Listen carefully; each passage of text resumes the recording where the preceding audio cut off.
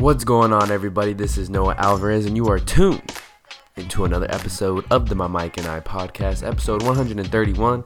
And before we get into this week's show, thank you again to Generic Sports for producing the instrumental playing in the background.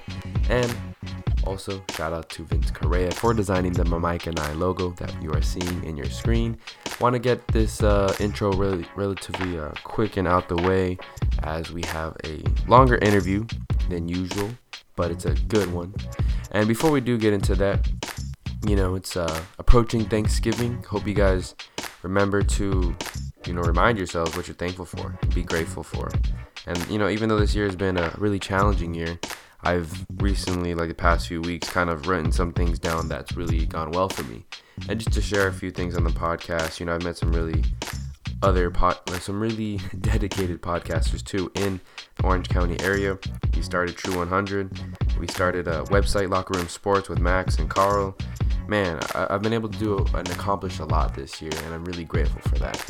Despite all the bad stuff that's happened around my personal life, and also just the life at large as the world total, hasn't been pretty, but I've definitely had a lot of blessings this year, for sure.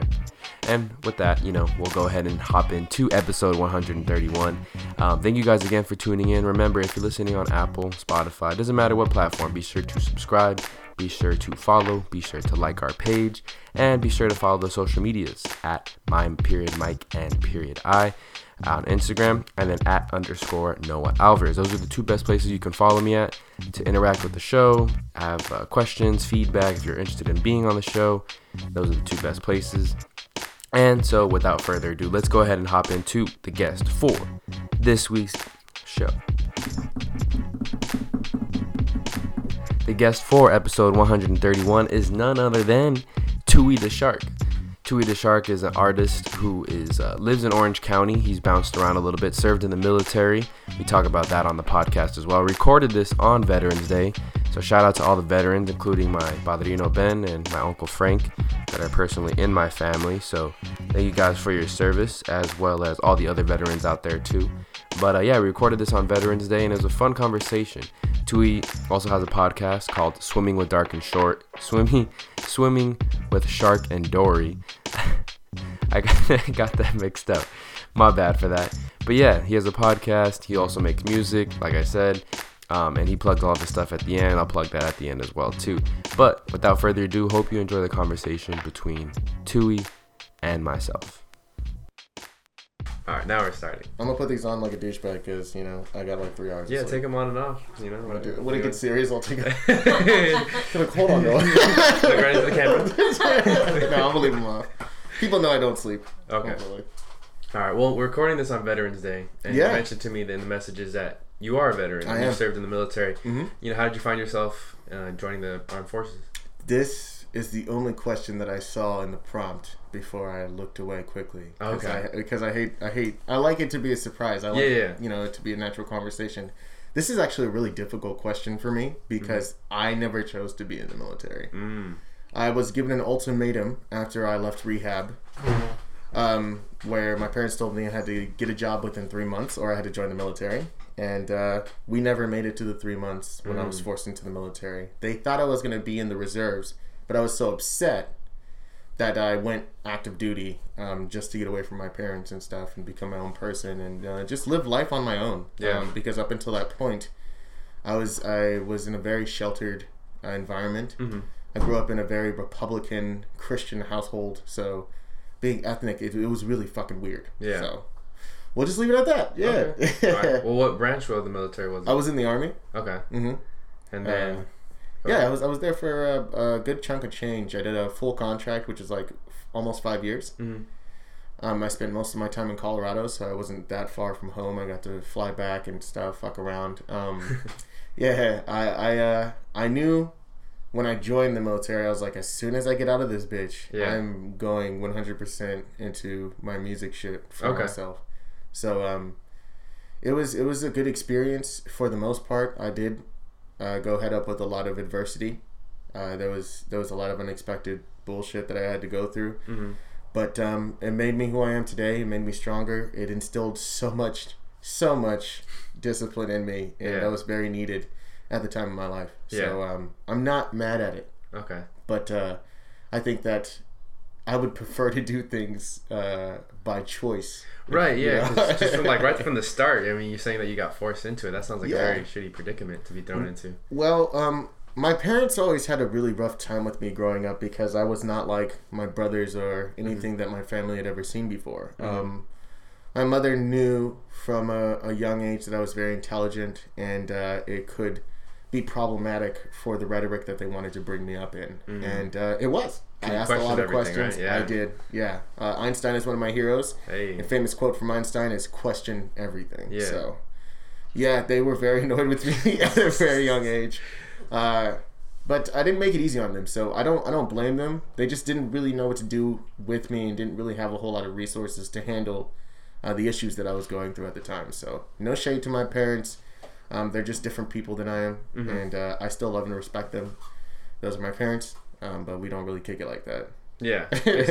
Are you close to any siblings at all? Because you mentioned you had a few other ones. No, I have 2 brothers, and we're not close at all. My younger brother is a sheriff deputy, and my older brother is also a retired military veteran. He is a combat veteran, so he's been to war and stuff, but he was a military policeman. So, you know, I'm very FTP, and I don't give a fuck if you're my blood or not. Yeah. You know, so I've had many conversations with them about it, and it never goes very far, and it's never really productive because I like to spit facts. And, you know, no shade to them either, but they're kind of on the, you know, you got to make money. Yeah, go with the flow kind of thing, you know? Yeah, and I'm just like, there's so many other ways to make money. Yeah. You know? Yeah. I think that me and my younger brother, I went at him a lot more because I was very and still very disconnected from my older brother, but my younger brother, we were a lot closer, which is kind of sad to say because it wasn't really like that close. We didn't really conversate in my home. We didn't really talk about anything past surface level, and because me and my brothers were raised in such close proximity and not allowed a whole lot of outside time beyond what was regulated. By the time we hit puberty and got into high school, we really didn't want to be around each other, even though we went to the same high school. It was just kind of like, you know, I'll see you when we get home. You know, you're not going anywhere. Yeah, right. I'm stuck with you. Right. So we never really developed a very strong relationship. Communication wasn't really a thing in my home. Of course, my parents wanted us to communicate, but it was very sanctioned. Yeah. Like I said before, it was very cut and dry, a very square-ass family. I wasn't allowed to listen to secular music or hip-hop. Dang. At all. So I had to sneak and listen to hip-hop. I had to sneak the Eminem LP, the Marshall Mathers LP. I had to sneak Ice Cube, my first rapper that I've ever heard. You know, I had to sneak around, which kind of made it, like, fun. Yeah. But at the same time, I really wish that I could connect with my my family more through my music and my artistry. It's just, we don't really see eye to eye. Yeah. You know, our belief systems are very different. Yeah, that's tough too. Like you said, it's a conservative household, right, in the beginning. So even going back to like the whole police thing, I feel like sometimes when you grow up in those conservative households, it's kind of seen as like a very prestigious position, you know, or a very like you're brought up thinking it's like another thing completely different from other people who may have grown up on the other side of town, right, in a lower socioeconomic area. Well, that's the thing though, because it never really was preached on us to be police officers and stuff like that. Yeah. My brothers didn't really take to the African American studies as much as I didn't. So I think that there's a big difference because I have had a lot of hang-ups with, you know, especially with the sheriff's department, because the star is still the same star that they did with the slave patrol. Yeah. You know, and it's just kind of like, bro, this is too close. It's too eerie. Yeah. And what my brother actually does now, I don't know if he still does. I haven't talked to him in a long time, but the last time I checked, he was a sheriff's deputy in the prison system.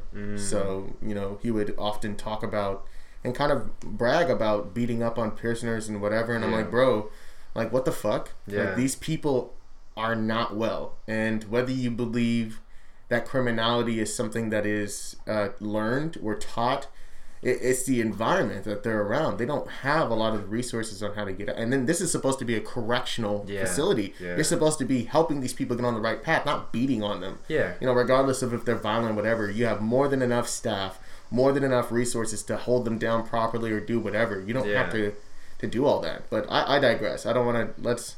let's move on. I don't want to talk about my family anymore. No, I think. All right, we can move on. You did mention earlier, though, that you did get out of rehab before going into the military. If you don't mind opening up about that. No, I have no problem talking about drug use. My family's a little more touchy, but yeah, I got really bad into drugs, just trying to get the attention of my family, and then kind of lost my way in that whole ploy. For me, it was really bad with prescription opiates. So things like hydrocodone, Oxycontin, things like that. And I kind of delved into other things because I was running with a few street urchins, some self-proclaimed neo-Nazis, self-proclaimed gypsies. I don't use that word because I believe it's a slur, but they call themselves that. Okay. So not good people. Spent a lot of time in opium dens and shit. And the funny thing is, and I love telling this story, is when I decided to go straight, I woke up after a bender, and my benders would be stupid. Like, it would be like a week, 2 weeks that I would just disappear, and I was still living with my parents. And at this point, they were so hands off with me, they didn't even ask me where I was going, who I was with. Like, they'd call me, and I would lie, and they would know I was lying, but they would just not press the issue at all. So I was just like, whatever, more drugs and stuff. So I woke up after a really bad bender, particularly, and everybody else was still passed out, still all drugged up and whatever. I just looked around and I was like, is this what I want to be? Are these the people that I want to reflect who I am? This is my community. These are my people. And I just got up, didn't say anything to anybody. Well, obviously, everybody was still passed out. And just got up, walked all the way home. And I think I was in Buena Park at the time, and I lived in Anaheim. Yeah. So it was a long walk. So on the walk, I went through some resources. Some people were reaching out to me, seeing that I was kind of going a little wayward.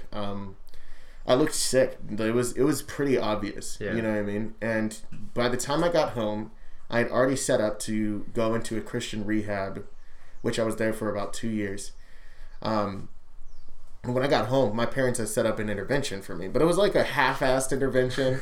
You know what I mean? It was just my immediate family. Nobody really wrote anything. And then they were like still setting up when I got there, like, fuck. And I was like, what's going on? And it's an obvious intervention, like it's a circle. Nobody else does this.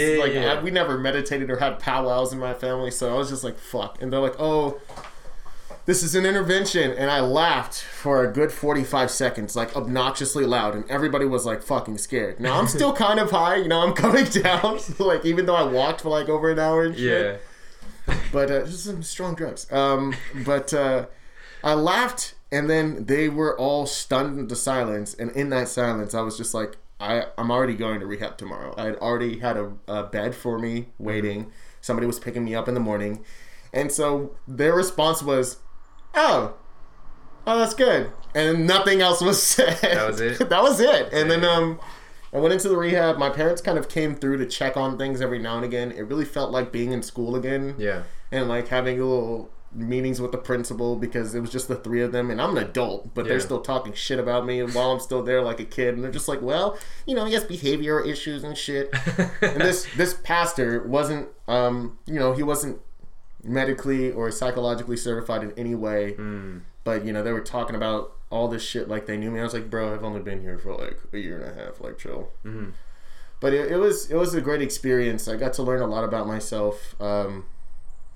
The cold turkey was a bitch, but I pretty much made Jesus my drug. Yeah. You know what I mean? And I got like super Bible thumper obnoxious, like praying away blindness and stuff, or trying to,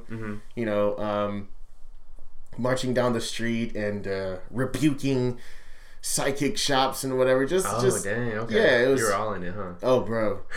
Seriously, I learned so much apologetics, which is the study or defense of your faith, that even to this day, even though I'm not a practicing Christian or anything like that, if somebody comes sideways at me with the Bible, I can school them in their own book. So that's cool.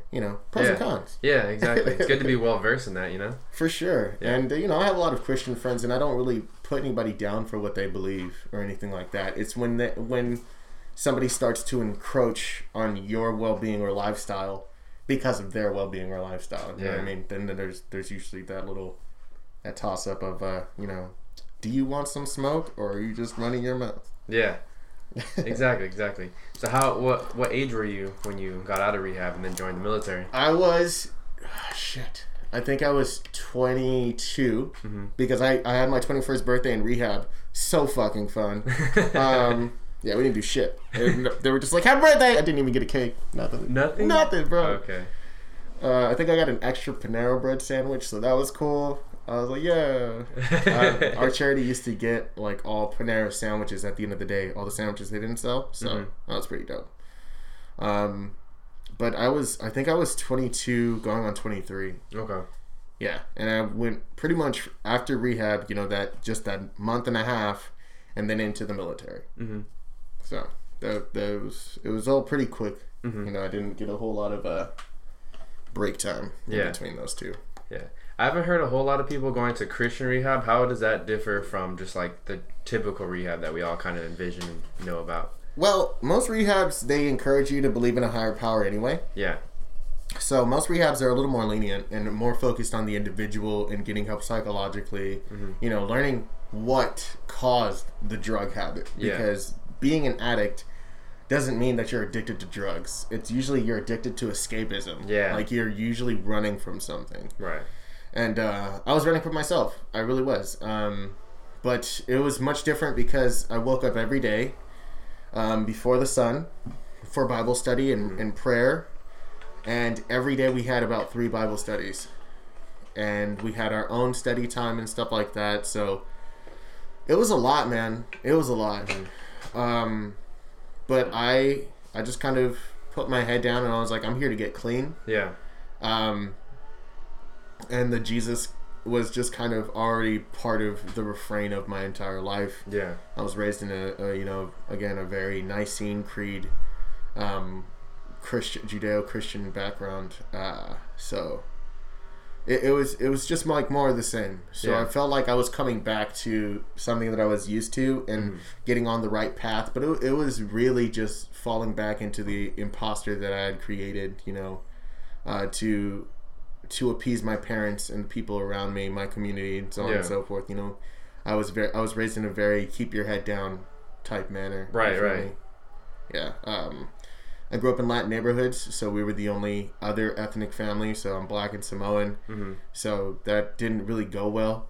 It helped that my mother is fluent in Spanish, so that's great. Everybody spoke to my father in Spanish, though. They always thought he was like Mexico City Spanish, you know what I mean? Because he's very light skinned, but he has attributes that can be conflated. So, Christian rehab was much different because it was like you can only choose this. If you did not follow this, you had to go, which is how I was raised anyway. So, dang. Okay. Was there one particular, you mentioned finding the right path, was there one particular moment, or was it just kind of like a build up until eventually kind of figured it out for you? Well, I said that kind of as a fallacy. Yeah. I don't think that there is a right path for anybody. You get to choose. You know what I mean? I don't think that there's a right and wrong. I think that there is consequences and reactions to everything that you do. Whether you intend for it or not, it's just going to happen. Life is not orderly. Life is chaos. And I think it helped me get off of drugs, which is great. But when I got into the military and got my wisdom teeth pulled, they gave me Oxycontin, and I was just like, "Fuck!" Yeah. So, I went through those pills pretty quickly, and then I was just like, "Whoa, now let's not do this." So, Jesus didn't exactly help me with my addiction. Right. But he did distract me from it. Makes sense. Okay.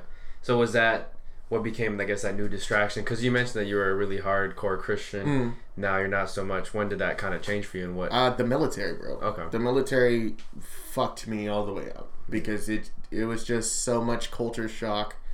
I did most of my training in the South, and at the time, I had queer tendencies, but I didn't tell anybody I was queer. I didn't fully accept myself yet because it wasn't okay. Even though Don't Ask, Don't Tell just got repealed, like literally like a year before I got in, so people were still getting used to it.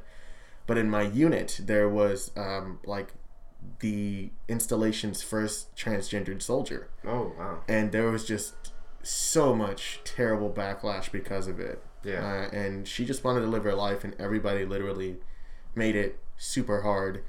And she was a great soldier. So I was just like, what's the fucking problem? Yeah. And they were like, oh, it's weird. It makes me uncomfortable, blah, blah, blah. And I'm just like, you kill people for a living. Yeah. Like, what the fuck? Like, get over it. Get over yourself. Like, chill the fuck out. Anyway, it was just a different time for me, and it shook me in my faith because there were people who were claiming to be Christian and then not following the same creed as I was. Right. Now, I came from what was supposedly a non-denominational background, mm-hmm. which means, everything's cool. We're not just one thing, and we're not going to condemn anybody else because they believe something else. Yeah. But that's not the case. You know, it turned out to be kind of elitist in its own way. Mm-hmm. It's just like, oh, we're not like them, or we're not like this, and it kind of gave this for lack of better words, this uppity and very bougie atmosphere and energy that unfortunately I kind of adopted. So I didn't make a lot of friends because I was kind of like, in this, holier than thou, better than you type atmosphere and mindset. So I spent a lot of my time alone, which is terrible for a soldier because you already feel super isolated. Mm-hmm. And I didn't know anybody. I was in a new state. I didn't have any friends because I was weird, and my queer tendencies, coming back to that, I would do my eyebrows like way thinner than what I used to do, like very, very thin, super thin, to the point where it caught every NCO's attention, which stands for non-commissioned officer. They're usually the sergeants and stuff that are yelling at the lower enlisted and things. Mm-hmm. Like everybody's attention, and they tried to make fun of me, but they saw that I really didn't care. Yeah. So it wasn't like the military broke me right mentally. It was more all of the shit that I was already dealing with, that I was trying to run from. Mm-hmm. That kind of just came closing in the more time that I spent alone, mm-hmm. and what have you. Yeah. And back to the religion thing, I grew up Catholic, and mm-hmm. I always felt like once I got towards high school and I went through the whole confirmation thing, because that was really something that my parents really pushed on me. Got baptized when you were a baby. Yeah, exactly. Yeah, so, godparents. Yeah, exactly. So as I went through confirmation, I met like other kids in my area, high school, that kind of thing, mm-hmm. that were also Catholic. Like you said, they're kind of almost developed this like little elitist like type of way about them, right? Mm-hmm. The way they carried themselves, and I was just like, it really turned off the institution of religion. Right? I still pray, I still believe in God. Right. I'll still do my own forms of things here and mm-hmm. there, but I don't. And then, just because I'm a big history junkie, like, you look back to, like, the Crusades or just, like, even, the Spanish like, Inquisition. World War II. Yeah, exactly. There's been so many things, right, where it's, like, there's been these massive wars and battles fought over the religion, right, and people's beliefs and disagreeing with each other and et cetera, et cetera.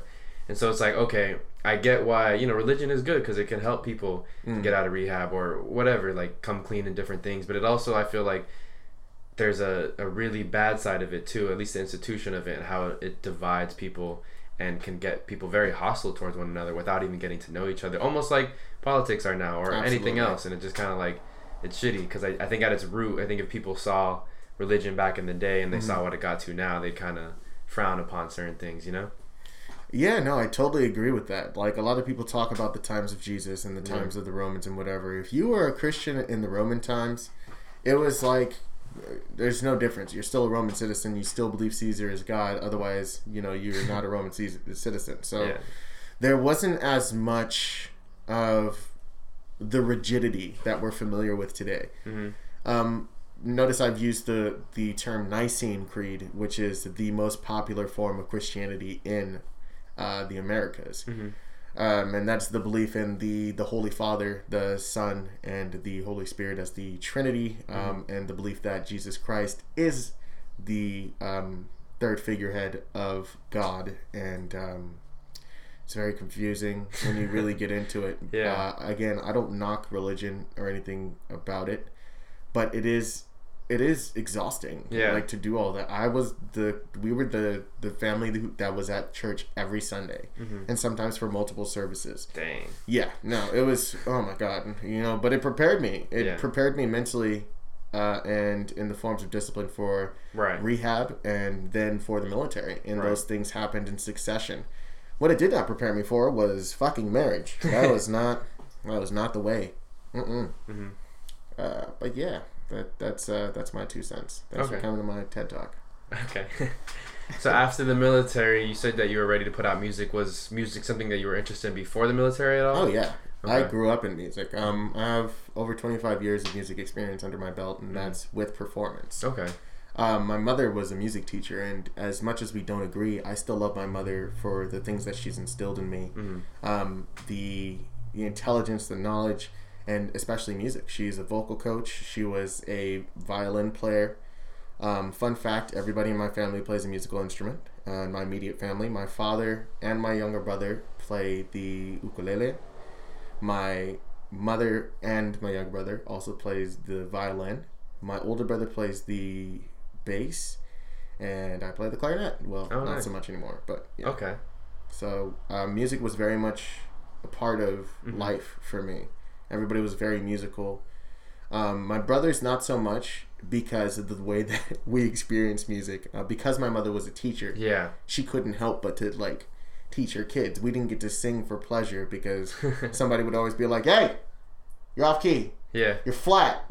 Hey, shut up." Like, you know, if you're gonna sing it right. Yeah. You know, my mother, she wasn't as brash as my father, but she would like get close and she would just be like, and she just had looks. You know what I mean? And it was just. I spent a lot of time trying to please my parents, so makes sense. Singing was not as enjoyable. In my home, we'd always have to like sing elsewhere, sing in choir, sing by ourselves. You know. And then you said you were pretty like limited to what you could listen to as a kid. How did you come across hip hop? You can't hide from it. Yeah. You really can't. And my parents, like, the thing was when they were younger, because I think when we were younger and they were younger, my parents were very young when they had me. My father was 22, going on 22, and my mother was 20 years old when they had me. And, of course, I have an older brother. So they were young parents, and my younger brother came not much later, but a little later. He was 2 years beyond me. And then me and my older brother are only like 9 months apart or something like that, or 10 months, 12, 11. I don't know math. I'm bad at it. He was born in May a year before, and I was born in July, so I think that's like 14 months. Okay, yeah. I guess I'm not that bad at math. So my parents, they were good people, in the bare sense of it, you know what I mean? They're not terrible people. I just think that they're very old-fashioned and not very forward-thinking. So things are very rigid, hard stop with them. I kind of forgot what the question was because we kind of. How did you first come across hip hop? Right. So yeah, they couldn't hide it, and I remember coming into my parents' room, and it's not necessarily. It's considered a hip hop song, but it's like, but it's Here comes the hot step of the I'm a lyrical gangster murderer. You know what I mean? Yeah. And so I loved those two bars, and my mother got so upset that I kept singing it because it was on the radio when it came on. You know, she was just cleaning, listening to music. So she made a rule at that point, and I believe I was only like 6 or something, that there would be no more hip hop. Like, we would only clean to gospel. And then she made the exception later on that we could listen to Will Smith. So I got deep into the discography of Will Smith, but I believe the first very secular hip hop song, I was about 4 or 5 years old, and it was, and I still remember it to this day, Ice Cube, Bow Down. Oh. And it just came out. That freaking that beat. You know? And it just hit different. You know what I mean? Like, you could, Ice Cube is one of those classic OG MCs that really puts that expression behind his words. Like, you can hear it in the cadence, right, and the punchlines. So he means what he's saying. You know what I mean? And it was that conviction that really brought me to it. Like, the bad words is one thing, ooh, we got the little naughty blushes and whatever, but I was really listening to what he was saying. Right. And that's one of his more braggadocious songs, but I was really impressed with how he put together his cadences and his schemes. And I used to say this line all the time, but when it comes down to the part where he goes, on your knees, give me keys, butt naked, please. I was just like, oh my god, like, how you gonna rob somebody, take their car and all their clothes, just cause, that's some thug ass shit. And So that's kind of what rocked the cradle. Yeah. But I got into the older hip hop heads because once I started listening to hip hop and my mother found out, she kind of sent my uncle, who was her brother-in-law and is an emissary, and so he was trying to put me onto like the old school, and I really appreciate my Uncle Rob. Shout out Uncle Rob. Because he put me onto like Big Daddy Kane. Okay. When LL Cool J first started, and let the record show. And no disrespect to the man, I don't know the man, but speaking as the artist, I was never impressed with LL Cool J. I was just kind of like, all right, rock the bells. Okay, Mama's gonna knock you out. Cool. Yeah. But when you got people like Big Daddy Kane, the Fat Boys, where, and Heavy D, you know? Yeah, okay. And these are quick-witted type people, but they also put me on to like the old school, like African Bambaataa, or Curtis Blow. Yeah, yes, Curtis Blow for real. Grandmaster Flash and Furious 5. Yeah, you know. I mean, again, no disrespect to the people, but I've never ever acknowledged the Beastie Boys. And people would always try to be like, oh, this is rap. And I'm like, no, the fuck it's not. Ask the Beastie Boys themselves. They'll tell you they're punk rock. Yeah. Because, yeah, Run DMC is the black Beastie Boys to me. Like, they're barely hip-hop. And a lot of people are like, oh, how could you say that? They're legends. And I'm like, just because you do it first doesn't mean you do it right. True.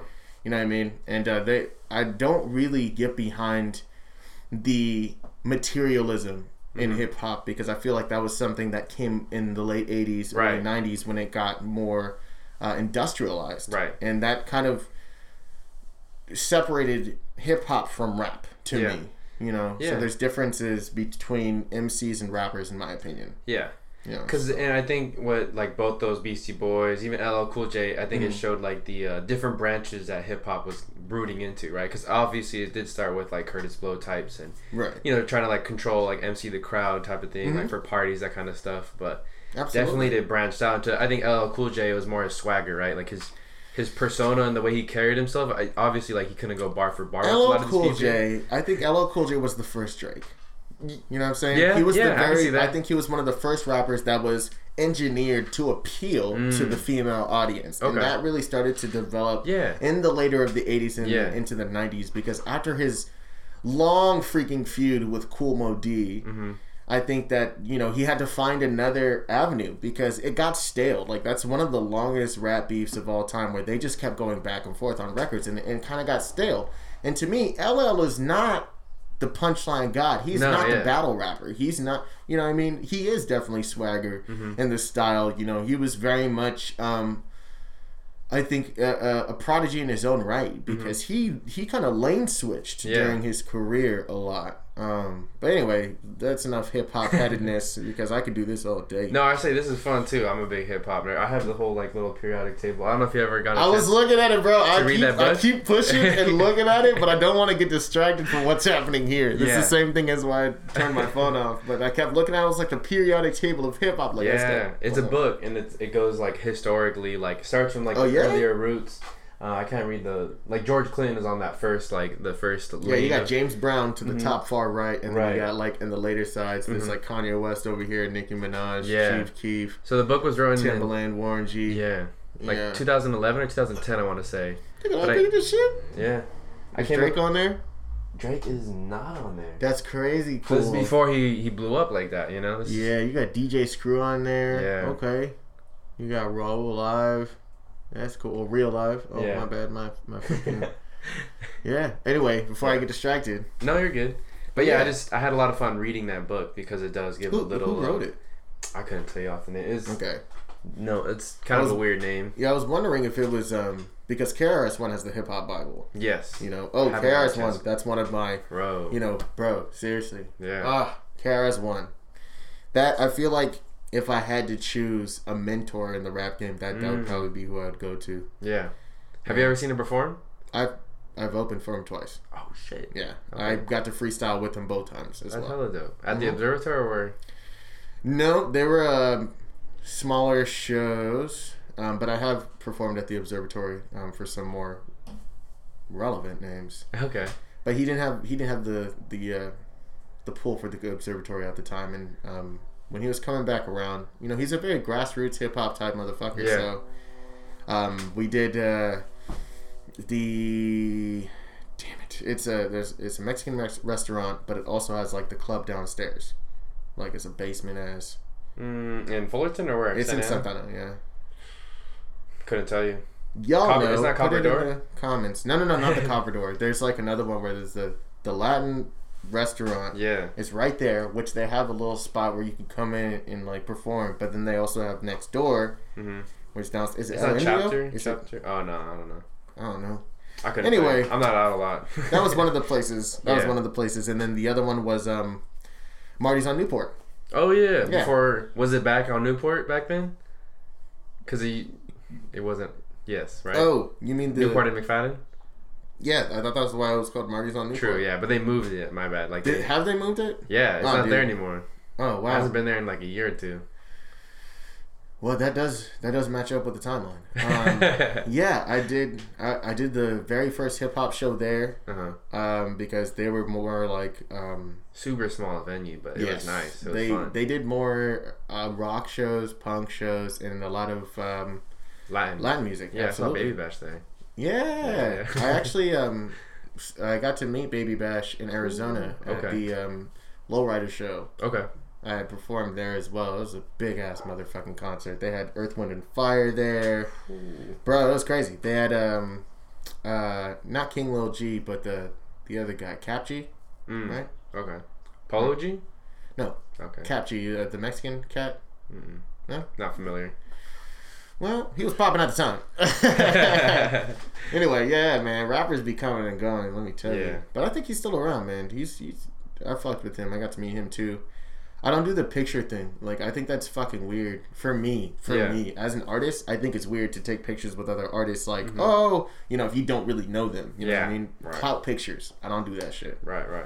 So, people were like, "Oh, you want a picture and stuff?" And I was just like, "Nah, let's just chop it up." Like, I'd much rather talk to people, like, see like, who they are, rather than just endorse them off of some clout. Like, fuck all that. That's weird. And that's how I felt too, because I last year I did get a chance to go to the Real Street Fest, and there was like a line to take a picture with the Big Boy, and I remember like that's weird. Yeah, and like Big Boy's always been an idol of mine, and he's dope. Shout out Big Boy. Yeah, shout out to Big Boy. Shout out everybody on the Dungeon family. Fuck that. Let's go. Anyway. And I remember I got to him, and he asked me like, "How you doing?" And we had like a good little like minute and a half conversation, right?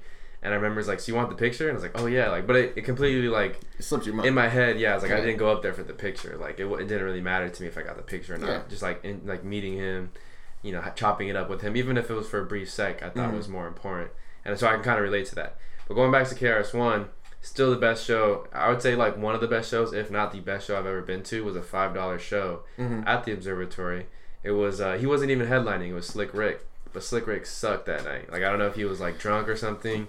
He just was not even into it. Yeah. But right before him was KRS-One. So he was attached before him. And it was cool because as he was performing his songs, he would give like little lectures in between. Absolutely. And that's the teacher, bro. Yeah, exactly. KRS stands for Knowledge Reigns Supreme. Yeah. Like, come on, man. Yeah. That's why I fuck with him so hard. Yeah. And so it was cool because I don't know if he does it, based off the geographic location he's at, but he talked about like the history of Santa Ana in Orange County. And obviously like this was all Mexico. And I just felt like he could have definitely like stirred some people up to do some things that night, and it was fun. That's why I love him is because he actually does his homework. He doesn't come through on some fake shit. And no disrespect to Slick Rick, that's still the ruler, but this is why I stopped doing shows for old school, legends and shit, because I did. And I'm gonna put y'all on blast. Don't fucking do this. I'm gonna put y'all on blast. I did the Beat Nuts. Right? Oh, okay, yeah. And then we did an observatory. Yeah. Okay, we were in the Constellation Room, and these motherfuckers were so fucking drunk. I remember standing there being so livid, like, bro, I came to see y'all. Yeah. Obviously I was performing, but I stayed to watch the headliners because I fuck with them like that. Yeah. And it was just so disappointing, and so I talked to the team at the time, and I was like, bro, I'm not doing this shit again. Yeah. If it's gonna be somebody, it better be somebody good. And I think the only time I broke that rule was to I'm not even gonna tell the story, but it was another rapper that was kind of like an old school all-star, but kind of like C list. And it was a free show, and it was kind of getting in good graces again with the promoters in the area. Yeah. Mostly with one promoter that I had worked with, and I still love this dude. Shout out to Droops. I love you, man. But it was a free show, and I remember talking to Droops after and being like, "Bro, what the fuck, man?" And he was like, "Bro, I don't know." Like, and he really like vouched for the dude, and I had never heard of him. And when I do my research, if I've never heard of you, I'm gonna do my research, and if I like what I hear, I like what I see. Right. Cool. So go. And I was like, man, this dude's catalog's crazy. Yeah, he got this person on tracks, this person, but I wasn't really impressed with his rapping skills. Yeah. And when he came out, he was disappointed with the turnout and went into talking shit mode. And he's from East LA, and he was in OC at the time. So he started talking shit about OC. Yeah, okay. And I was like, bro, what the fuck? Like, this ain't your city, bro. Like, you can't just pull up and do shit like this. Yeah. I don't care who you are. Yeah. And he had no entourage, nothing. Yeah. Nothing. He had no set list. At one point in time, he's like, oh, what do I want to do walking around? He told people in the crowd not to do hip-hop if they wanted to live a good life. He told people that... Damn. He told us that OC will never be as great as LA. Sheesh. He was hitting all the best jams for get your ass kicked in the parking lot. You know what I'm saying? And I was like, this is your fucking guy? Yeah. This is the champion that you brought? And I was like, why the fuck did I do this show? Yeah. I was so mad. And I was like, if I'm better than a headliner, I should be the headliner. Yeah. That's just my mentality. Yeah. And going back to why I don't take pictures with artists is because I view myself in the same lane as these other people. Yeah. Trying to do something for the position of clout or opportunism is not going to build your brand, your craft, or your talent. Right.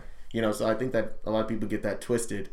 I said all that to say I don't really endorse anybody anymore unless I know them, unless I fuck with them, because I don't like having surprises at shows like that. I've had plenty of surprises at shows. Yeah, that sounds like a shitty surprise, though. Fuck that. yeah. There's been some shitty surprises. There's been some things that didn't go my way or how I wanted it to go, but that's life, man. Yeah. I had already had 20 years of performance under my belt, and it's not like rinky-dink performances. Like, I was setting up shows for the military. Yeah. The military army band. I was putting them shits together. I was performing on a daily basis. Oh, shit. So I was fine-tuned, ready to go. And at the time, I would always check back on the scene. Every time I came out from the military from Colorado, I would link up with my crew. We'd talk about what's going on, who's doing what, and how to better, take hold of our area so that we can blow up here first and then spread outwards. Yeah. But it wasn't until later that I learned that it's always about people putting you on in different places. Gaining notoriety someplace else automatically is going to build notoriety back home. Right. Because people are going to be like, oh, well, he's from here, or, he started over here. So I stopped repping Orange County and just started repping Anaheim only because that's where I'm from. Even though I've been to all the other cities in Orange County, well, almost all of them. I don't go too far south. Yeah, neither do I. Yeah, no, at that point, you're just lost in the hills, and you're just like, where? Yeah, it's a completely different county at this point. It's nuts. Yeah. It's nuts. I actually worked for the Irvine Company, which is, if you know Orange County, you know about the Irvine Company. They pretty much decide what's what and what goes where. They're like the OC supervisors for the entire fucking county. But that's all I'm going to say about that. It's just Orange County is a different place. It's a very strange place. It's very difficult for people of color and LGBTQ out here. It's not as diverse as it is in LA. Yeah. Even though it is, because I hate saying that, even though it is, it's just that it's not as recognized. Right. Like, everybody's like, all the ethnicity happens in Santana. You know what I mean? But I think there's ethnicity too, even like in Tustin and those some cities south with like Middle Easterns, right? But I think they're very secluded and they don't go out as much, right? And so they're not tight circles, man. Right, exactly, tight circles. Right. There's a big Asian population down there too as well. Absolutely. That really conserve their money and they're doing really well business wise. They're just not out and about flaunting it, kind of thing. Or you go to like places like Brea and Buena Park, where there's a very strong Vietnamese presence. Yeah, and Korean too. Oh yeah. Oh, most definitely. I mean, they have entire fucking blocks where it's just like you can't read anything of this unless you squint because the English isn't small and everything big is in their foreign in their natural language. Mm-hmm. And I think that's beautiful. I think that it would be nice to see something like that for African American people or Samoan people. Like even though people say Barson, shout out Barson, city of Carson. That's pretty much where a lot of Samoan people are at. But there's a big Samoan population and African American population in Anaheim. Matter of fact, Anaheim has the largest African American population in all of Orange County. Really? Yeah. Okay. So fun facts there. There you go. But I wish we would see more of that championing for the ethnicity. You know, really putting the standard of this is what we should aspire to. Yeah. You know. Rather than whatever, like it's a toss-up. You know, we understand that the black diaspora is a misplaced people and it's hard to trace back roots and find stuff, but that stuff lives on through us and we need to embrace it and be who we are ethnically and spiritually. And it would just be nice if people got along more. Yeah, that too. That's another thing. You mentioned roots. Have you ever done like some digging and, you know, backtrack to where your roots are from? My parents are very tight-lipped about the history, and then I found that my grandparents are also very tight-lipped from the black side I got. We're from the South, and then just kind of left it at that because all the other stories from the South is about like the KKK. Yeah, it's just like you could see the trauma on these people's faces. Yeah, bro, and it's just like they did not want to talk about that shit. So when they relocated to Southern California, they were just like, you know, we're gonna be the entertainment black people, you know what I mean? Nobody in my family actually really made it to that level of stardom because I'm gonna do it. But they really wanted to start fresh. That my parents and my family was a very like start fresh thing, types of people. Yeah. My parents especially, because my father, even though he was raised in the Fa Samoa, the traditional Samoan way, he married a Me'elu girl. He married a black girl, you know, and he was not supposed to do that. Yeah. All of his other brothers and sisters married Samoans, you know, to keep the culture alive and the ethnicity and the stature and the legacy that our name has. So he kind of threw a curveball at a lot of people, and his parents didn't take too kindly to that, and it took my mom a while to kind of win her way into the family. And even then, she's a very opinionated woman. Again, they're very conservative, so at certain points, you know, there would be clashes of interest and opinion based off of religious standpoint, lifestyle choices, so on and so forth. So we were kind of removed. We were all over here in Orange County, and all of our family was in San Diego. So we never really spent a whole lot of time culturally, you know, digging into that. And I've always asked questions, but my parents were very busy, you know, raising 3 boys in a very, very expensive county. So it was a lot. You know, I appreciate my parents for everything that they've done, and I don't have any malice for them. It's just that we're different people, and we don't always get along. Yeah. But props to your pops, man. I feel like it's tough to go against the family standard, right? Bro, I have so much love for my pops. Yeah. Because I think there's a movie, and I forgot what it's. I think it's called like A Family Wedding, where it's like the Hispanic daughter marrying a black man, and it's like Forrest Whitaker's the dad, obviously on one side, and then Carlos Mencia is the dad on the other side. I saw that. Yeah, but I thought it like that was a good movie, and I haven't seen a lot of movies like that where they talk about the cultural differences and how like both fathers had to let go of like their deep down resentment for their child choosing someone outside of their ethnicity or outside of their culture and race. But it's, you know, I think like, you know, at the end of the day, like love is love. Like it doesn't matter. It shouldn't matter. And I think, you know, as the older generation gets older and like more, you see more mixed relationships, mixed babies, mixed stuff like that.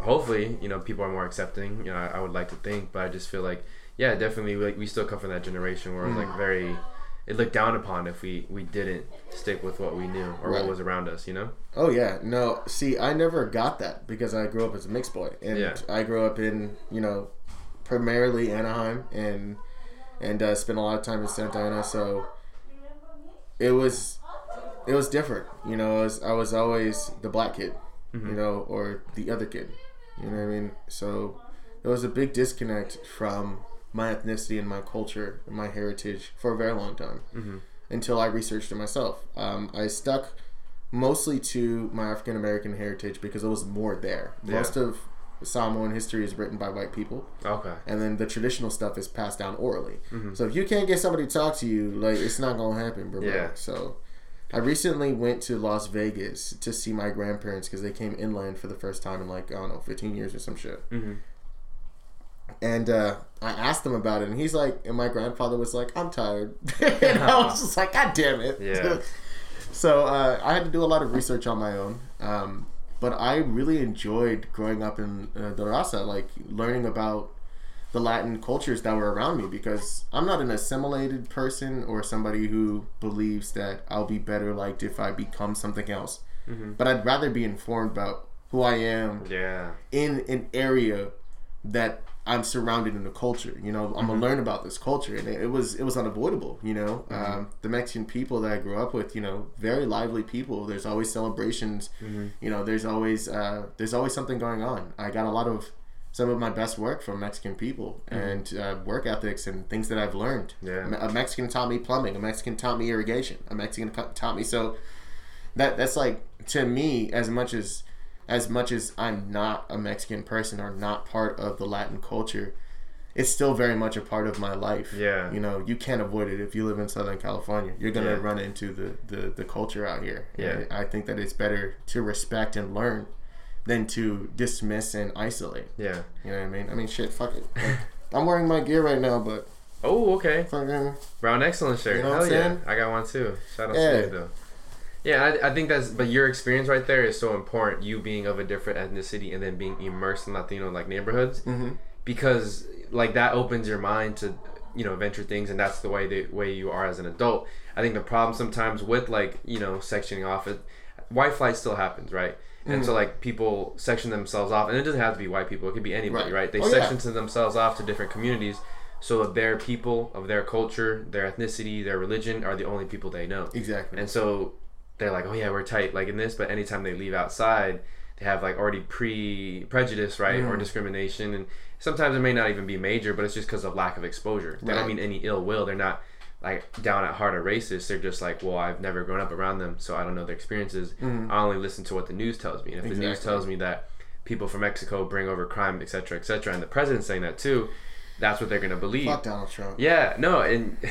But that's an experience though, right? Exactly. Like we need more integrated neighborhoods. Yeah, and it was happening before the Donald as well. Like they tried to blame marijuana on Mexican people. You know, the Zoot Suit riots of the 50s and 60s.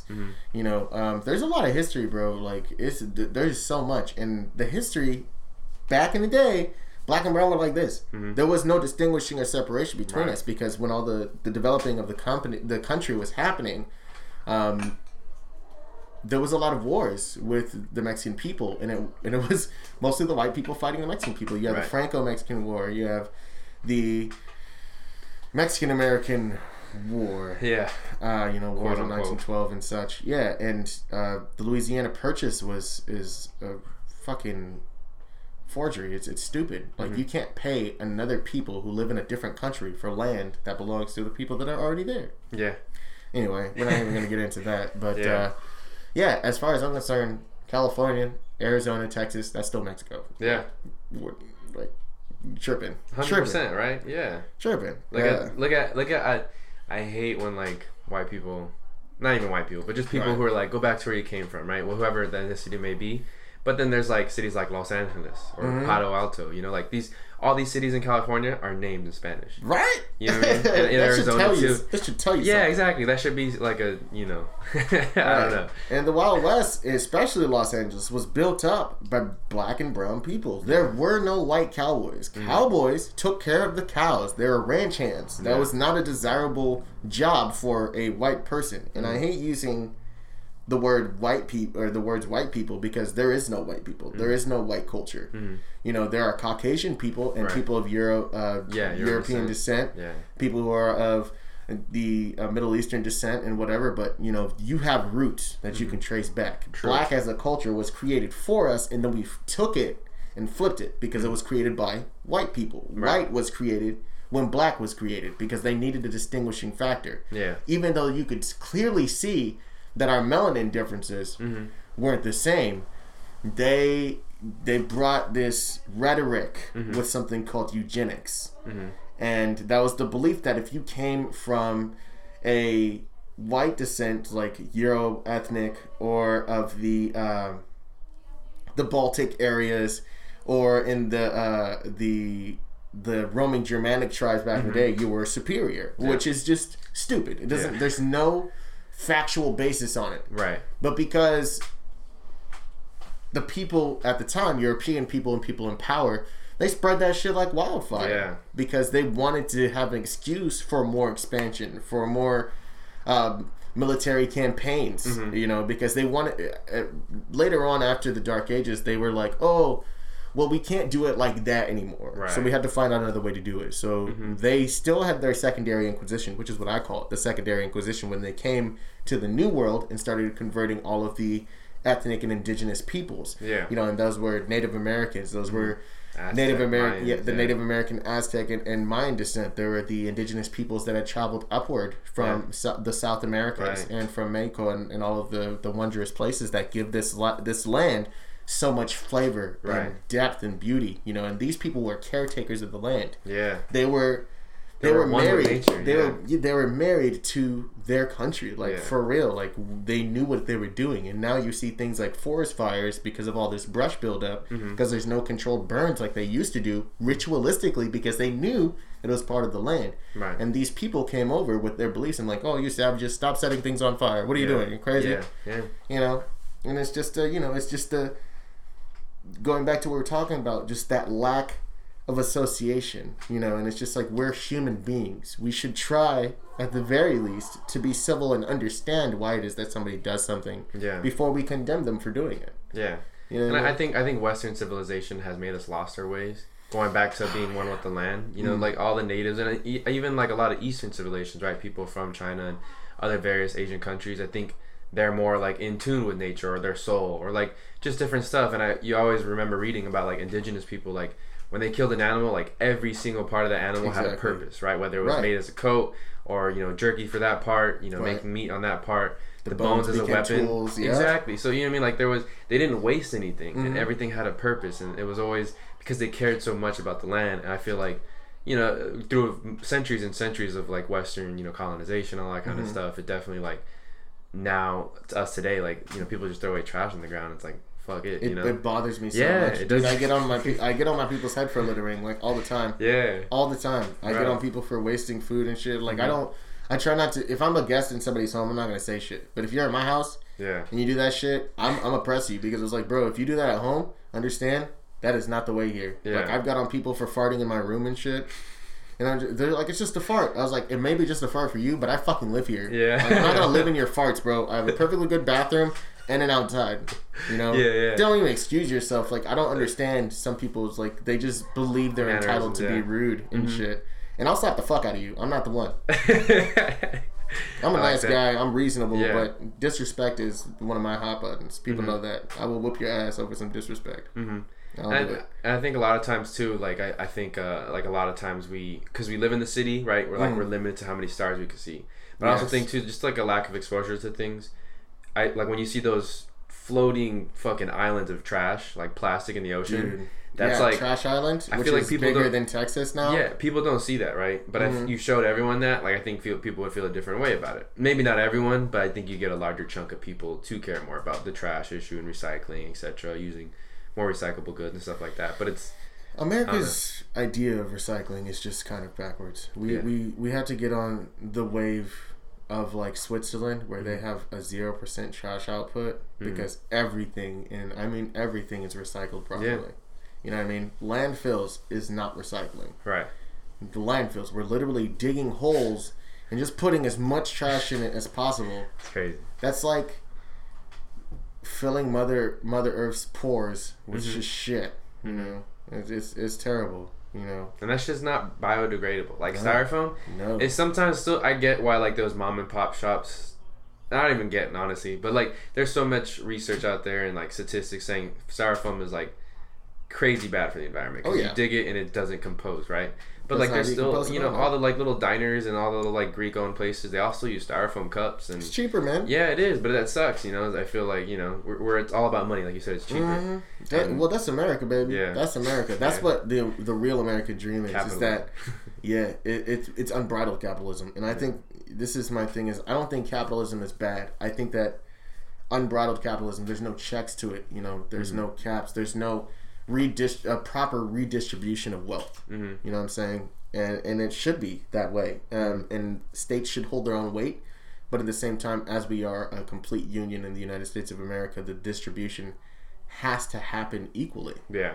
And it hasn't, and that's part of why we are where we are in the socio-political realm right now. People are starting to wake up and like, hey man, this isn't fair. Like we need to even this out now. Like something has to happen. But yeah, beyond that, I think that we're all people. And we all experience a lot more similar things than different. Right. And if we just kind of got off of our high horse of nationality or ethnicity or whatever people hold as their pride, and just, you know, humbled yourself just a little bit, let your ego rest a little bit, learn something, open your mind, be a child again. Yeah. You know, practice having an imagination. Right. You know, and I hate rhetoricals. But you make them wild. If you're going to have a rhetorical, make that shit crazy as fuck. I don't care if it's unreal, but flex your brain sometimes. Yeah. But I think, so I work with kids and I work in like the school system and districts and stuff like that. And from what I've seen is like they kind of limit that in our typical school system and the curriculum. And they're taking away more and more art programs each year.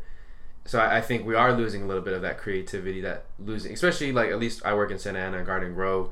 So, you know, typically like working class backgrounds, right, their parents come from. So they're already instilling those kids to do the same thing, to be like, you know, working 9 to 5s at basic factory jobs and not even really, I mean, now they're starting to push more college, but I feel like when I was in school, they didn't really push that, you know, and it was just kind of like, oh yeah, you're going to be like an assembly line worker. Like, this is what we're gearing you up for. Absolutely. Don't think for yourself. You have this way to do it. Don't think about anything else. And, you know, cookie cutter kind of thing. Yeah. And which is one of the reasons why I hated school. Yeah, I hated it too, right? And you know, and now working with kids, I try and be as far as away from that as I can in my own little way, and you know, just like you said, thinking for yourself and flexing your brain, right? Yeah. Like we all have creative ideas, but at a certain, I've been working with middle schoolers a lot, but this year because of the pandemic, middle schools are hesitant to reopen, and we opened up elementary schools, and it's fun to watch these like 2nd and 3rd graders because they're so creative and they're so imaginative, and it's before like whatever happens at a certain age for different people, but it gets suppressed, right? A lot of times, whether it's middle school or puberty, we like push those things down. We're scared. Absolutely. We're scared to branch out. We're scared to express ourselves truly, and it's kind of, I don't know, it's kind of shitty. Like, how do we reverse that? I agree. It's I don't know if it can be reversed. Yeah. I think that it has to be aborted completely. Like we have to stop doing that. Just stop telling kids to grow up. Like, bitch, it's unavoidable. Motherfucker, what are you talking about? You know what I mean? We have to stop trying to mature our children. Yeah. We have to allow them to be explorative. We have to allow them to make mistakes. We have to allow them to ask questions. We shouldn't silence them, because kids tell us more about ourselves than we realize, because they're sponges. So they just inherit all of this knowledge and all of this information from around them.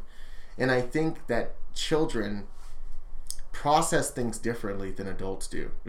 There's less filters for them, you know, and I think that is important at the young age, so that they realize how the world is moving around them, what's affecting them directly, you know what I mean? And a lot of times kids believe everything affects them directly. Yeah. You know what I mean? Because, you know, they're children. For what their awareness allows them to hold right now is that this is the world as I see it. You know, at the young age, it's very hard for them to try and see it from another person's perspective. Yeah. You know, but it's important for them to develop that consciousness of others themselves.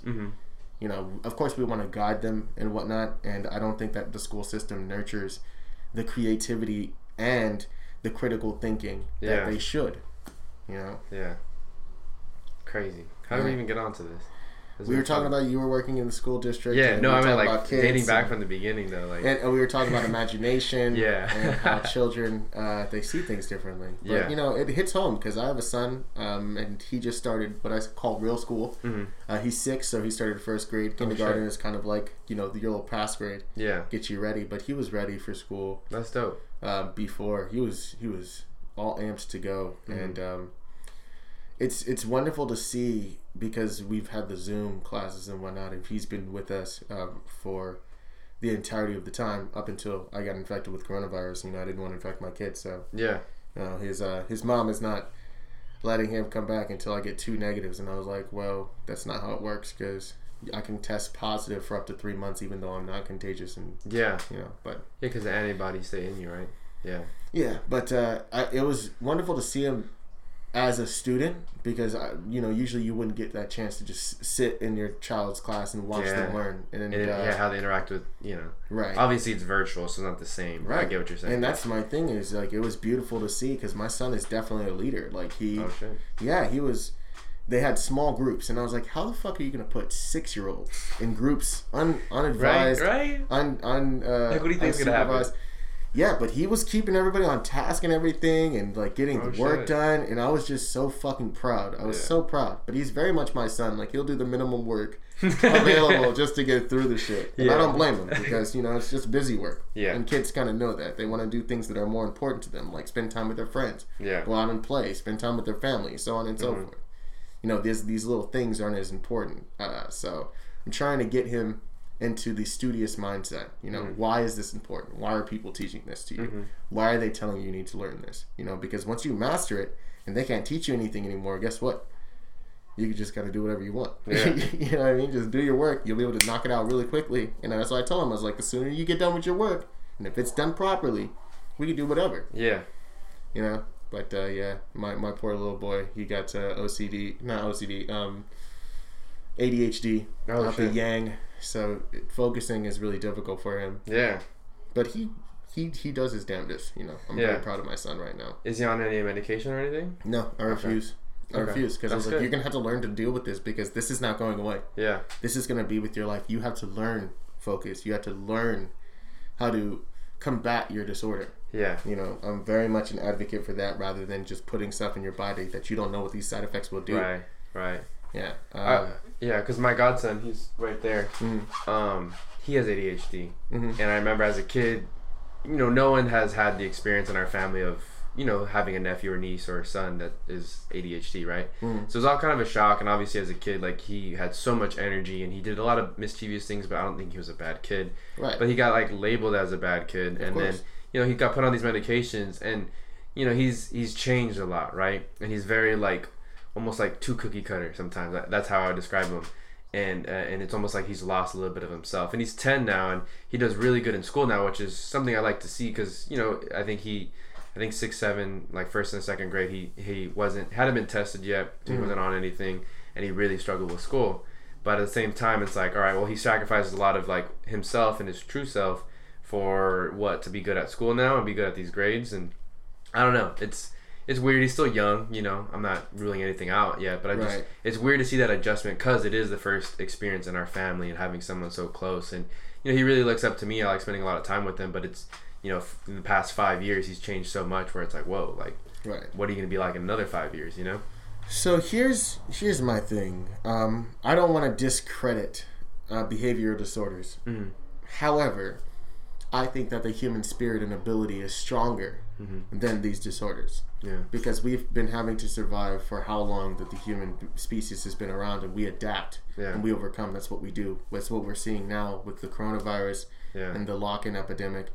I believe medicating children before puberty is very dangerous. Yeah. Because you never know how you're affecting the brain's development.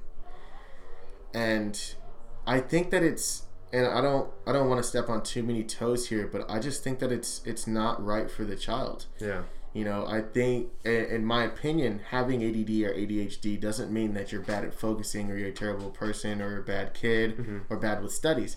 It just means your brain processes things a lot faster. Yeah. So it's hard. Yeah, it's hard to slow down. And you'll notice that a lot of people who have ADHD or ADD, they talk really fast. They're looking everywhere. It's just their brain takes in and processes that information just at a quicker rate, so they can do things faster. It's just hard to complete them. You know what I mean? Yeah. And things like discipline, things like moderation. These are things that we have to learn. These aren't things that are instilled in us. So just like children, these are things that challenge us throughout life. And to put somebody on a drug just to be like, okay, we took care of that problem. It's like the illustration with the cartoon character is getting shot at, you know, and in the boat, and then these holes are popping up, and they keep trying to plug one hole, and another one pops over here, and another one pops over there. You know what I mean? And it was like, bro, learn to swim. Like, get the fuck out the boat. Learn to swim. It's scary. There's sharks around or whatever, but honestly, you're gonna sink anyway. So eventually, you're gonna be in this water. So, if only the people in the Titanic knew that. No, you're fucked. They went there in some very cold water. Like, in the span of about 15 seconds, their muscles would freeze and they would just sink to the bottom. Like, they were fucked. There was no way. Yeah. Yeah. No, it's not supposed. Yeah. Iceberg. Yeah. If you know that this amount of ice can live in this body of water, you know that you cannot. Right. Exactly. We are warm-blooded. Excuse me. So going back to more of your music, this year you dropped a project, Black Joker. I dropped 2 projects this year. Okay. Your most recent project, you can talk about that one first, and the earlier one. But what was the inspiration behind the name Black Joker and some of the visuals that you had behind it? I am a huge Batman fan, and I've always been obsessed with the Joker.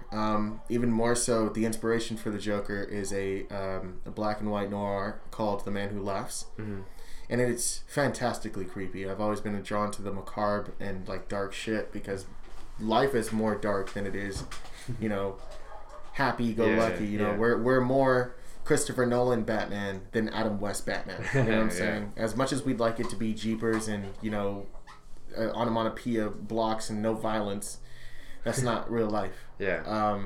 Joker always struck me as relatable because nobody knew who he was. Nobody knew who the Joker was. Even to this day, his identity is split between a few different characteristics. There's still not a proper origin story for the Joker. What they decided as the canon was the Red Hood. But there's still a whole lot of other conspiracy theories behind the Joker and what have you. The Joker signifies chaos. He signifies what I believe humanity to be, is that they laugh in your face, but they're really trying to fucking kill and rob you and take everything they can from you. So it was Black Joker because obviously Joker is depicted as a white man historically, but I think that black people can relate more to the Joker than white people can. You know, because the Joker's story, based on the Red Hood mantra that we're going to go with here, is that he was down on his luck, and he was trying to be a comedian, but that wasn't paying the bills. His wife was pregnant, so he was like, you know what, I'm going to do this one mob job and just be set for life, you know, help the mob with this factory that I work in, Ace Chemicals. And, you know, everything went wrong before the job. His wife dies, and he's like, well, there's no point in doing this anymore, and he's just like, I don't want to do it. But the mob kind of muscles him into it. You know, Batman comes through and knocks him into the acid. You know what I mean? Like, a lot of people just, when they're introduced to the Joker, he's already the clown prince you know, of crime. And people are just like, this guy is a terrible person. But if you look at even the interpretation of Heath Ledger's Joker, you know, one of my favorite lines is, you know, he's like, I'm just a dog chasing cars. I wouldn't know what to do with it if I caught one. You know, but that's he's on another level. You know what I mean? When he gets his share of the money and then he lights it all on fire. You know what I mean? He's there to prove a point in humanity, and I just really vibed with that, and especially in the climate today. You know, and I talk a lot about the black diaspora and a lot of us not knowing our roots and our history, and that's what it feels like to a lot of us. Personally, it also had a duality there. Personally, is because I felt like, you know, we've delved a lot into my past and my history here. I really felt like I was wearing a mask and just trying to appease people, whether it was in my own house, at church, in the military. You know, I was hiding I wasn't allowed to be myself, you know. So coming out as queer last year was one of the most liberating things I've ever done. I was fucking scared. Yeah. And I couldn't even come out to my parents first. I came out online first. So my parents and my brothers found out secondary, but they weren't super upset about it, I guess. So I really think that a lot of people don't really know who I am at all. And that's fine. To me, that's perfectly fine, because that's an upper hand for me. That's an advantage. I'd rather be the underdog than to be the guy who's most gunned for. Yeah. And, you know, it's too late now. It's too late now. Like, I'm already well up on my way, and so anybody who would have actually had a chance at stopping me before in the beginning of my career, it's too late. Yeah. You know, I've already been here. Already been the Clown Prince for a little bit. Also, I'm from Anaheim, in which, if you're from Orange County, there's the synonymous, you know, Anna Slime, Anna Crime. You know, a lot of shit goes down there that a lot of people do not know about. It's very hidden. So, you know, triple entendres, all of that. Okay. So there's a lot. There's a lot packed in there. If you listen to the songs, I think that it'll explain better than I ever could. Yeah. How did you feel about the Joaquin Phoenix? Didn't watch it. No, you didn't watch it? Did not watch it. Okay. I was not interested. I was like, so there's no Batman. And they're like, no, it's not. It's supposed to be the Joker standalone from Batman, but it's like a real life version. And because of all the mental issues that I have, it hit too close to home for me. Because I was like, dude, that's me. That's one bad day for me. Like, I'm one bad day away from that. And I don't like repeating that or saying that to myself, because I feel like I'm a lot stronger than I was before. But that stuff like that is just, I don't understand it. There was no need for it. It didn't really speak to the vast history of the Joker. It was just like, let's just do this and take something new. And I was like, you're just being a directorial asshole. So I'm used to that in the scene, the Hollywood scene or whatever. People just trying to recreate something that already exists. Exactly, yeah. Or putting their own twist on it. You look at like Disney, Heath Ledger over everybody. Okay. I will say, I will double back and say that Matt Hamill, or even Luke Skywalker, you know, was my Joker before Heath Ledger came around. But Heath Ledger is my epitome of what the Joker is. Okay. Shit. All right. And then the project before that you also dropped this year earlier, you said. Yes, that was a collaboration project with me and my brother ACAP, who's also from Anaheim. He's actually originally a Santanero, sorry, he's a dude. Yeah, but he moved to Anaheim. I met him there, and he's just a really great dude. Very much part of like my very inner circle, inner sanctum. Me and that guy have so many adventures, and I really felt like up until that time, I was really just trying to grind out projects for the sake of the spectacle, the look at me, and you know, I'm the best rapper out here. Nobody's fucking touching these songs. And so Cap and Shark, our collaboration project, was like a little vacation, you know, because I still wanted to release 2 projects a year. But I wanted to after dropping Billy Millie, which was my 7-track project that I dropped at the end of 2019, I was just like, man, I feel on top of the world. Like, I don't really have to compete with anybody. I don't have to look over my shoulder. You know, nobody's touching me after this. So it was very much a vacation and just a return to things of old, like things that made me happy. It's a great project, and it sounds just like it looks on the cover. And I love ACAP. That's my bro. He did almost all of the tracks on there except for 2 that were done by my other homie Izamari. Shout out Izamari as well. Dope young producer on the rise. And that was our feel good. Yeah. I can't help myself. Every time I rap, I still have to say something. I still have to talk about something. There's still some hidden meanings in different places and whatnot. It's like KRS-One in you, you know? Yeah. So the songs are very lighthearted and very fun sounding, but they're deep-ass songs. Yeah. The song that ends it, I think it's Shake It Off. Shake 'Em Off. Sorry, not Shake It Off. Shake It Off is Taylor Swift. Not Taylor Swift.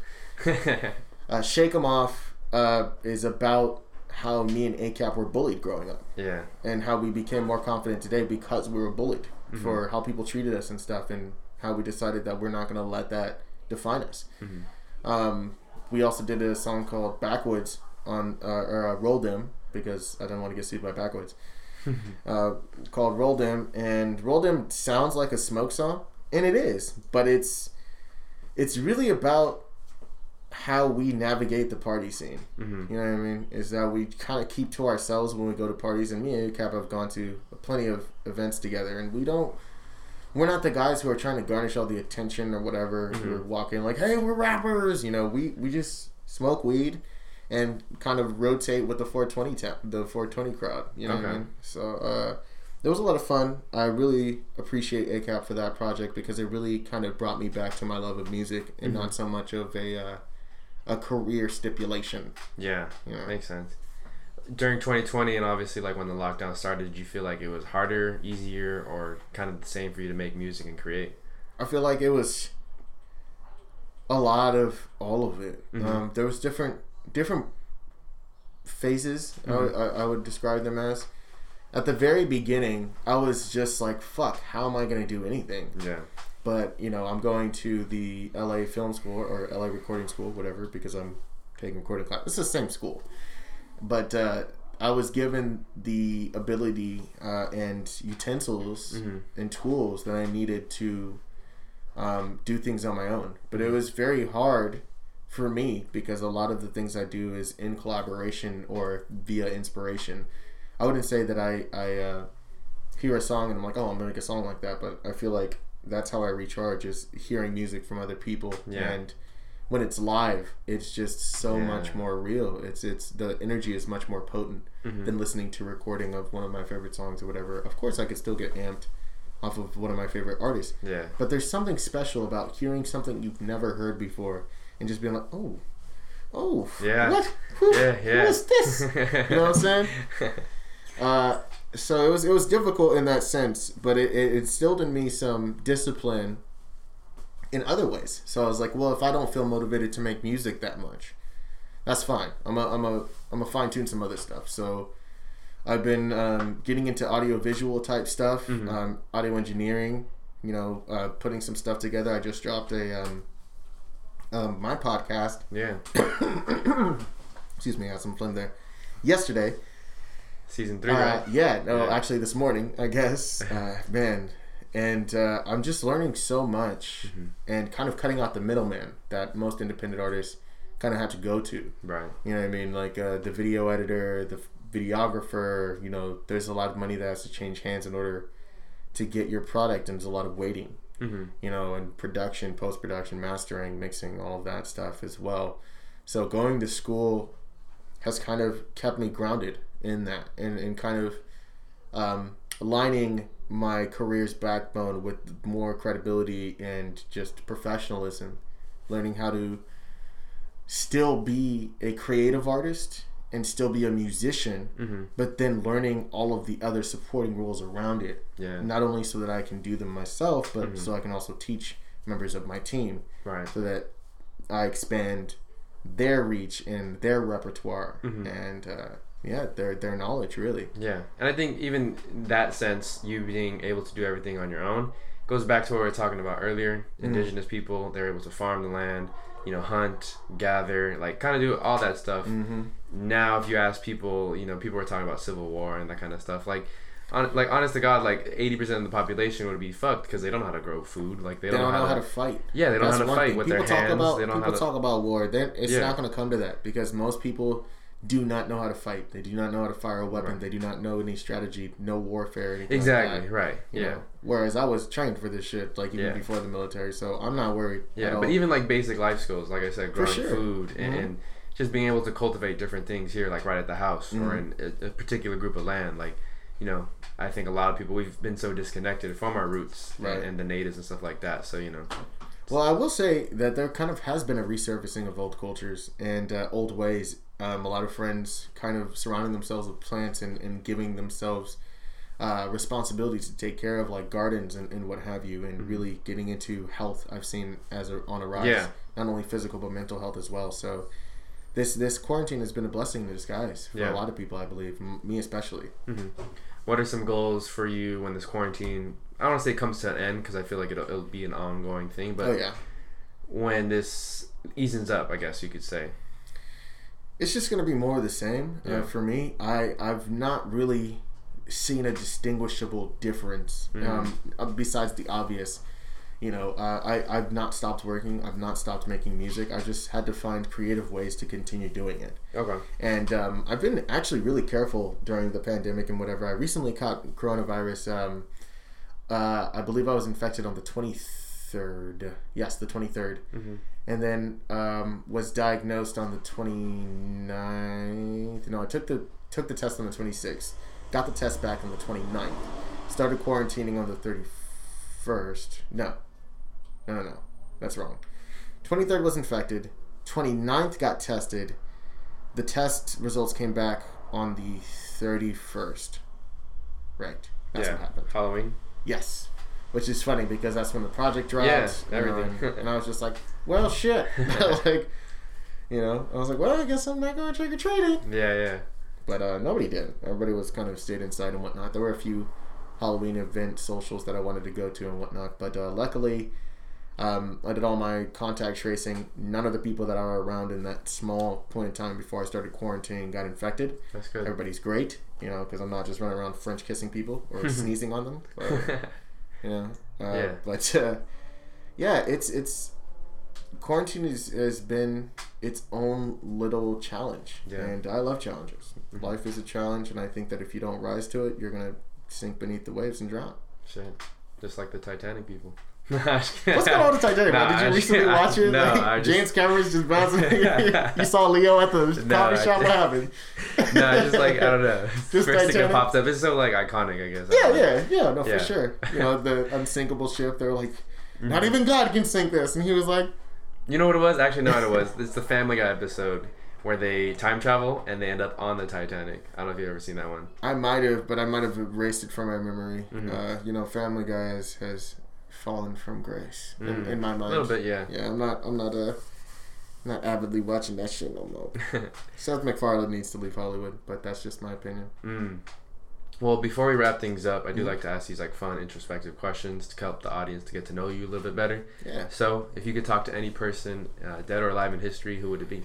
Fuck me. That's just one person. It could be multiple people. Want to list off some names? Okay. I'll go 5. Mm-hmm.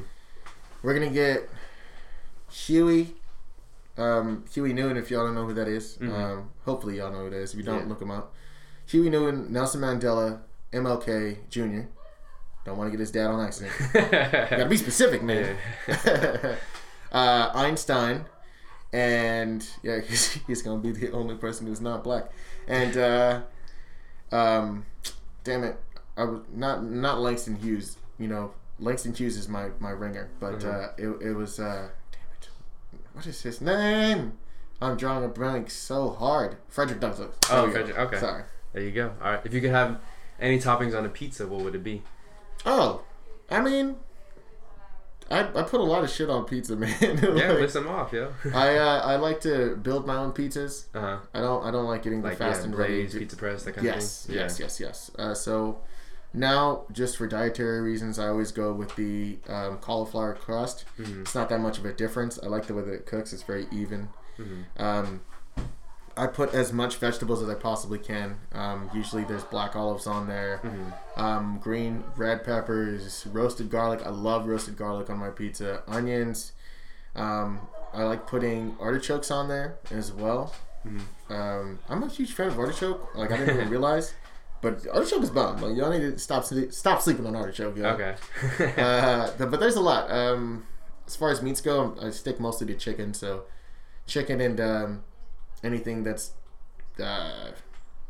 soy based is pretty cool with me as well. Okay. Yeah, I got a lot of vegan friends, so there you go. I try and keep it cool. Right on. I swore off red meat, so nothing red anymore. That shit, I'm too old now. Apparently, that shit fucks my stomach up. Yeah, I feel that. All right. Well, if you were stranded on an island and food and water provided, what are 3 things you'd like to bring to pass the time? Oh, fuck.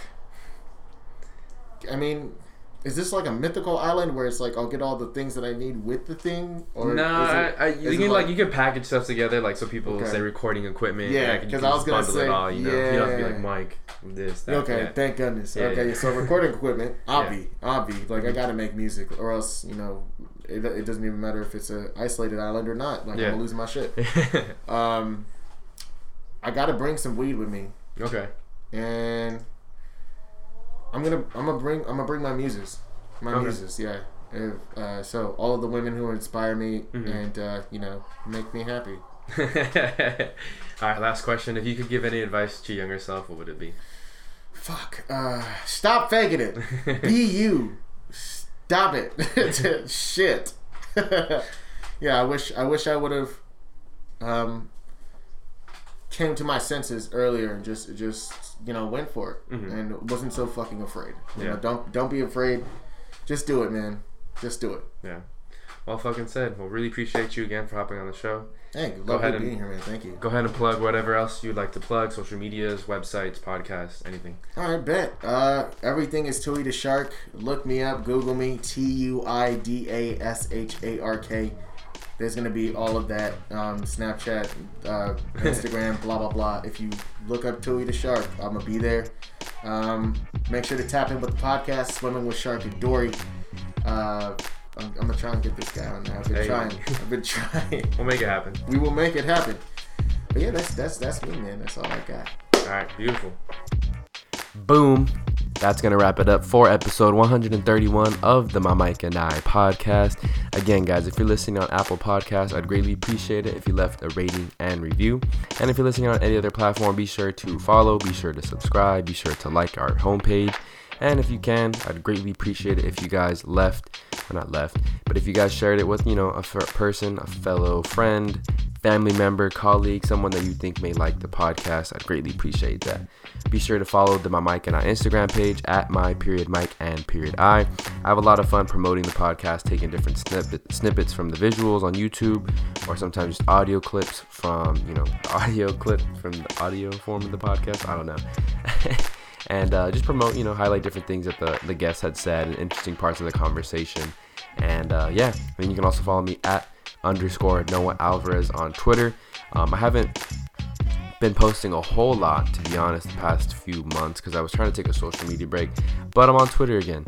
So yeah, it's kind of picking back up, and you can follow me for a lot of social commentary on just different things, movies, sports, TV shows, etc., etc. Sometimes it's personal life. I like to rant about work on there too, so that's always fun. But also the two best places to reach out to me if you're interested on being on the show. If you like to have any suggestions or feedback for the show, definitely feel free to reach out. Be sure to subscribe to the YouTube channel as well. Just look up Noah Alvarez, my name, no tricky spelling, and you'll find my channel, and you can find all these podcasts with visuals as well. So yeah, shout out to Jules Santana. She's been helping a lot with the video recording aspect and getting these up on YouTube too with the 2 camera shoots. So really appreciate her, and happy birthday to her. Happy early birthday. Her birthday is actually on November 26th. It's also the day of a really famous holiday, but she wishes that I not acknowledge that, so we're not going to talk about that day. But yeah, happy birthday to Jules. Happy birthday to the homie Sammy as well. Her birthday is November 24th. So shout out to all the Sagittariuses and their birthday season coming up. And shout out to you guys, the listener, for listening all the way through. Really appreciate the support of the podcast. And I think as I always do before we end it, did want to remind you guys to chase dreams, not checks, and hope you guys never stop seeking knowledge, conquer all the obstacles that may have come your way the rest of this year. It's almost over, guys, but the holidays are intact, and just reminder to be safe out there. Obviously, holiday shopping season can be risky, but also to remember, a lot of hardships were experienced. So maybe if you're a kid listening to this, or someone who expected and usually gets big gifts, maybe just have your expectations a little lower. You never know what people went through financially, hardship-wise this year, and it may not be the year to give the most expensive, elaborate gifts. And if you do, then so be it. Be grateful for that, because there's a lot of people, I'm sure, that won't be getting gifts or as many or as elaborate of gifts this year. So yeah, and I guess just be grateful for life, guys. Yeah, so before I ramble too much, I'm going to go ahead and end it here. Thank you again to Tui the Shark for being on the podcast. And thank you guys again for listening to another episode of the My Mike and I podcast. I'm Noah Alvarez signing off. Till next time.